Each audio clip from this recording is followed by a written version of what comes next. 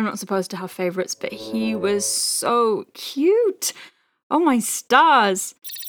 Huh? Yeah, I know it's patronising, but come on, after the other patients we've had today, adorable. For the record, I'm not including Mr. IQ in that list. He was actually sick and couldn't really help where he aimed his puss.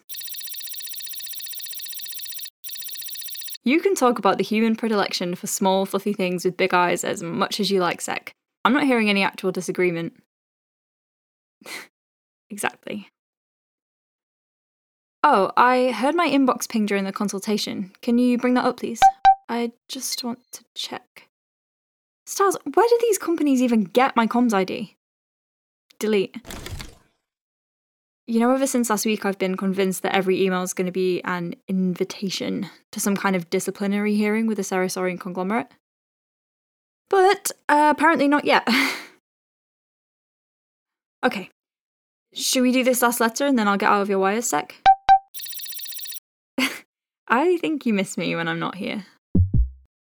Right. Ready? Date 557-12732. Patient. Flea. And I've always really struggled with this one. It's actually really embarrassing. I don't know if maybe if I just say it fast. Anthophyloid.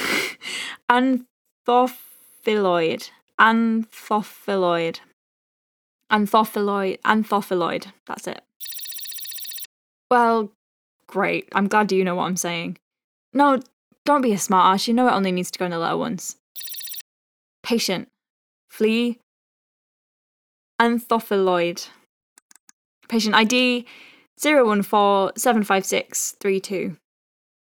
This polite young anthophyloid, who, due to his current inaccess to the hive name, requested that I call him Flea, was a delight to see in clinic today. Flea presented with concerns about his development, as he is yet to have his growth spurt or be able to access the hive's shared consciousness. What do you mean? Surely you can just put him in the system as his ID number or something. No, but he doesn't have a name yet. His colony will all have the same name, but they don't get to find it out until they join the Hivemind. Well, no. From what I understand, they don't communicate like that. They all have a unique sort of pheromonal biomarker which becomes their name. But again, they don't secrete it until they hit maturity, so... It's not gross.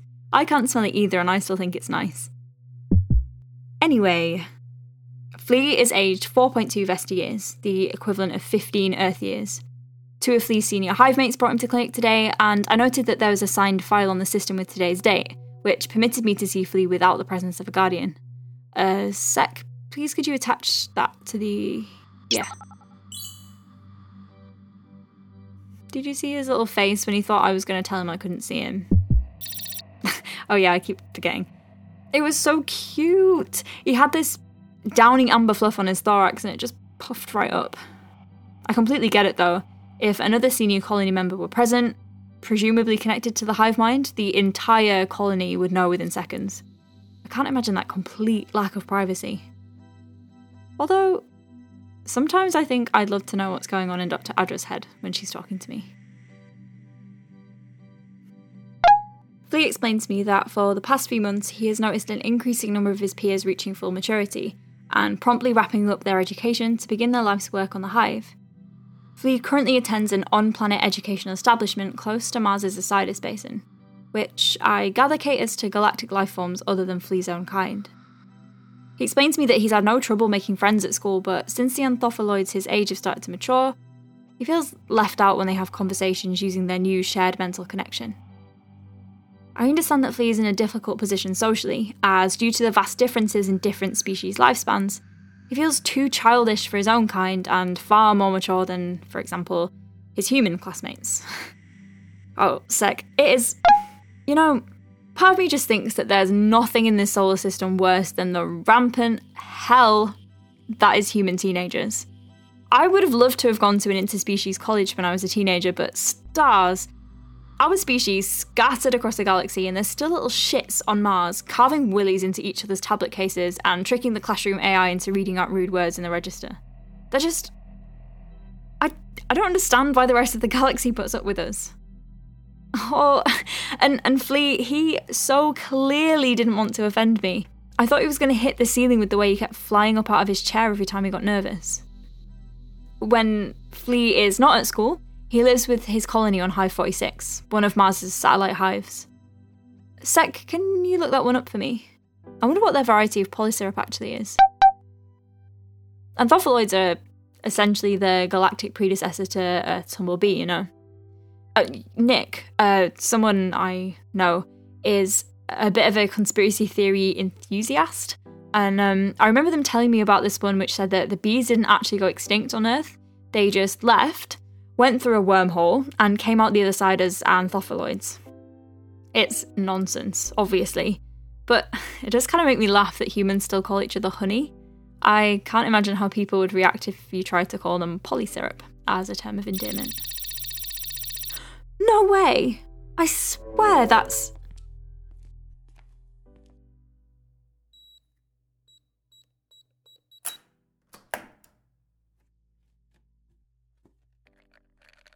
Yeah, that particular polysyrup is in pretty much all of these drugs.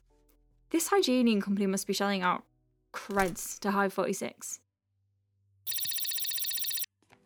Alright, I'm still new here, I'm allowed to be curious. It would appear that Flea has taken to keeping himself to himself at home, preferring to spend his time drawing and painting as more of his friends begin full-time work. I questioned Flea about his childhood milestones, but understandably he was unable to give me clear ages at which he achieved the ability to feed, talk and fly. I noted that Flea appeared quite small for his age, and he seemed embarrassed to admit that he's yet to have his growth spurt. Concerned, I asked him whether his name is something that his classmates called him, perhaps in a teasing way, but he insisted that he liked the name, even if he didn't exactly choose it himself. They call me Thunderwood at school. I wish I could say that I wore it as gracefully as Flea seems to. Why? Because I made a thundering sound when I walked places. Apparently. In zero gravity. I took the opportunity to examine Flea, to assess for any signs of underlying congenital defects or syndromes that might be contributing to his delayed maturation. The only findings of note on his examination were his length, which at 68 centimetres, I plotted as being on the 45th centile for his age. To be honest, he is tiny. Fully mature anthophyloids can reach, 2 metres? More? Queen anthophyloid are massive. I once almost got stung by one at a pod party. It was just an accident, not malicious at all, but I had nightmares for about a week afterwards. I don't think their society necessarily operates on a bigger is better rule. For them, more productive is better. But Flea goes to a school with a whole range of species, and with that level of cross-cultural bleeding, it must be difficult being the smallest of your peer group. With Nurse Calixie acting as a chaperone, I examined Flea's productive and reproductive organs. I note that his polysyrup glands are currently dry, but bear signs of starting to grow. Similarly, his endophallus has begun to develop, but it's not at the stage I would expect for his age.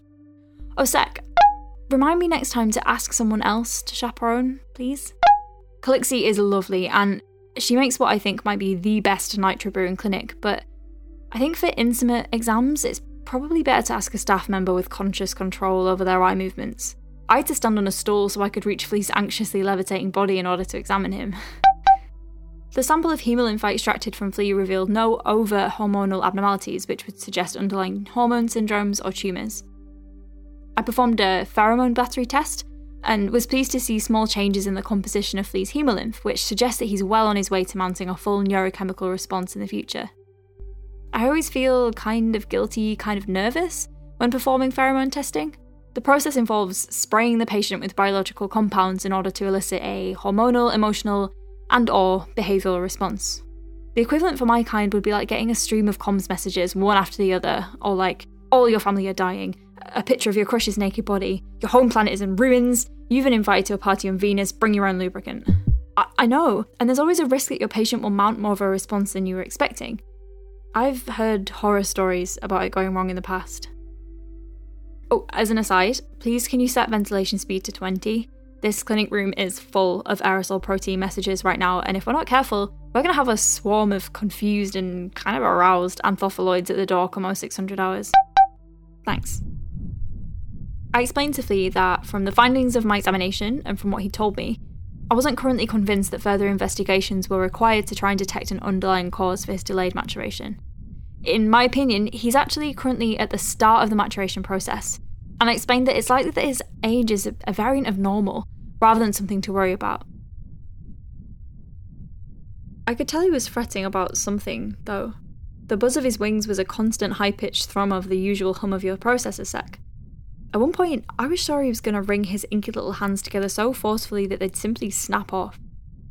I felt like I wouldn't really have been doing my job properly if Thea travelled all this way to talk to someone in confidence, and I didn't probe a little to find out what was really wrong. The interplay of different hormones in any one person is incredibly complex and often misunderstood, I told him, watching his antennae lift curiously. Sometimes, if the person is experiencing a lot of stress, it can affect them physically as well as mentally.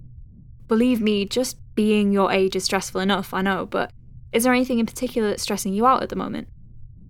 Those thick black antennae twitched, as though I just zapped him with a blaster on the sun setting. Flea's wings began to beat nervously, glassy and glittering in the light as his anxiety started to vibrate out of him. "Sets are coming up," he explained, and I nodded sympathetically. "And I'm not very academic, and I don't even know whether I should try and revise, because what if I mature before them, or even worse, straight after, because it won't even matter how well I do once I start working in the hive, but then I don't want everyone else to hate me because they need good grades for their future and all my classmates are really nervous." Oh, sets? Solar educational tests. They're the standardised exams for students attending multi-species schools. Luckily for me, they were brought in a few years after I went to university, but I still remember my sister crying down the comms line because she didn't know how she was ever going to remember the difference between a Hyluvian handshake and the death grip of Epimetheus. Just in case you ever need to know, it's all about the wrist contact. So, for the letter, throughout the consultation, I noticed Flea showcasing a number of signs of anxiety, including what appeared to be a nervous tic, which involved fluttering his wings so quickly that he rose off the clinic chair. I explained to him that sometimes stress can contribute to a constitutional delay in development, and asked him if there was anything in his life that might be causing him stress. Flea admitted that, at school, they were currently in preparation for a host of important exams. Even though he knew that one day he wouldn't even need the qualifications, the feverish anxiety of his non-anthophylloid classmates was infectious, and he was very nervous about failing. This isn't for the letter. I promised it didn't need to go in. But with Flea hovering a good 30 centimetres off his chair, wings nothing but arcs of light either side of his fluffy thorax, I could tell that there was perhaps something more he wanted to share with me. Always, really, but particularly when your patient is a minor, it's always important to rule out abuse as a cause of the patient's presentation. So when I asked Flea if there was anything else causing him stress, and he fixed those glossy compound eyes on me and said, I think there might be something wrong with me in a... He said the next word so quietly that I almost missed it beneath the rapid buzz of his wings. In a sexual way. Well, you can imagine how my stomach froze. Can you tell me more about that? I watched the fluffy hair surrounding his spiracles flatten as he drew in a deep breath. I have a crush, he said. A crush? On my classmate. I almost laughed at him with relief. Having a crush isn't a medical affliction, I told him, and he folded his tiny little arms. But she's not anthophylloid, she's human. His antennae performed a strange twitching dance that I think must have been mortification. I know what I said about humans earlier, but I swear she's different. Whoever this girl is, I hope she returns Flea's affections because he is honestly just so sweet. I taught Flea some calming breathing techniques that he can use to ground himself when feeling anxious, but he reported feeling reassured by my confidence that he's likely to mature in the next few months, if not within weeks. I talked Flea through the process and explained that he's likely to experience mood changes first, including increased interest in the Queen and a new awareness of the feelings and decisions of other close members of the colony, then his growth spurt. He will start to secrete small amounts of polysyrup at first, and shouldn't be surprised if he has a few days of intermittent production before the flow starts properly. Finally, his consciousness will join the Hivemind, and his maturation will be complete. I've prescribed him some articulate oil, as his growth spurt is likely to be rapid and maybe painful. I told Flea that he's welcome to return to the clinic at any time, but we have set a provisional follow-up appointment for... How long did I say again, Sec? 4 Martian months' time, and Flea understands that he can cancel this if he reaches maturity before then and has no other medical concerns. Part of me hopes he does come back. Though, I guess it's the physician's curse to need to like your patients enough to hope to never see them again. I wish him all the best. What a day, Sec. Can you bring up tomorrow's list if you have it? Oh, I'm on Crawlins. I thought Dr. Adjo was... You know what? It's fine. I'll manage. Well, I'd best go get some sleep, then. Do you want me to switch you off overnight? I'm sorry. I remembered earlier, at least. Signed, Dr. Faye Underwood, The Vesta Clinic. This episode of The Vesta Clinic was created by AMC. It starred AMC as Faye Underwood and Sec as himself. Music by AMC and Ruby Campbell. Please check out our show notes for content warnings, transcripts, and your prescription of approval from a guardian. If you enjoyed this episode and would like to help the show reach more ears, please tell someone who loves podcasts to check into the Vesta Clinic. You can also follow us on your social media of choice at Vesta Clinic Pod. We'd love to see you there.